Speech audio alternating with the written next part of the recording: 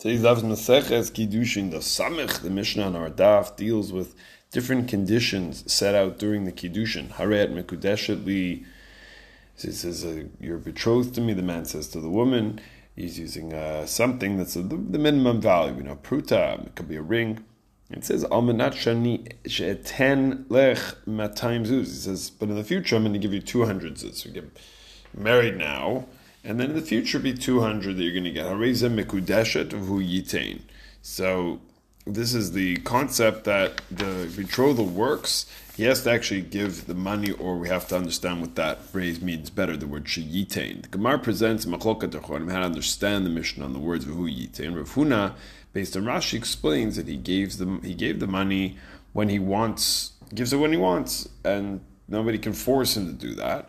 And when he does the Kiddushin, okay, so at that point we kick in the whole betrothal all the way retroactively. So as if this woman has been Mekudeshet from the get-go. Well, Rav Yehuda holds that the Kiddushin only kicks in after the money is received, but not retroactively. The halacha we follow Rav Huna, brought by the Rambam Nechos Ishus Perek Vav Halacha Tes Vav. According to Rashi, there's zero pressure on the husband. Simply, whenever he gets around, whenever he goes around to give the money, when he gets around to it, that's the second she becomes mekudeshes. Even if the man dies before he's paid her, it becomes clear that she was actually never married. Not a great status to be in a state of doubt.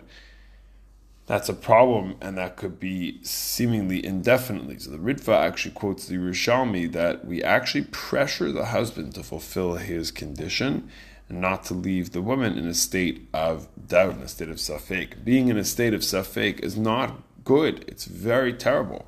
As our rabbis teach us, ein simcha ka'ataras hasafek, there is no joy except for the resolvement of cases of doubt, not things that we're not sure about. So one of the ways to help in this area comes from Rabbi Gamliel in Pirkei Avos, Perek Aleph, Mishnah Tes Zayin.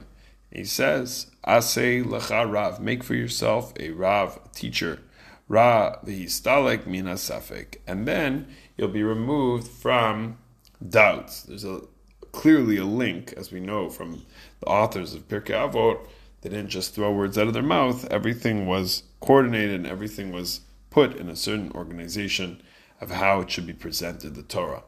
So it says over here, there's a link between make yourself a teacher and you should get away from cases of doubt. Having a Rav, a mentor, a Mara Derech, someone who's guidance, shows you the way, enables a person to make decisions or gain the tools, at the very least, to independently make decisions. The reason is because a Rav is able to give a person objective perspective, which enables a person to leave aside their own biases and move ahead, Bezrat Hashem, with a decision, God's help.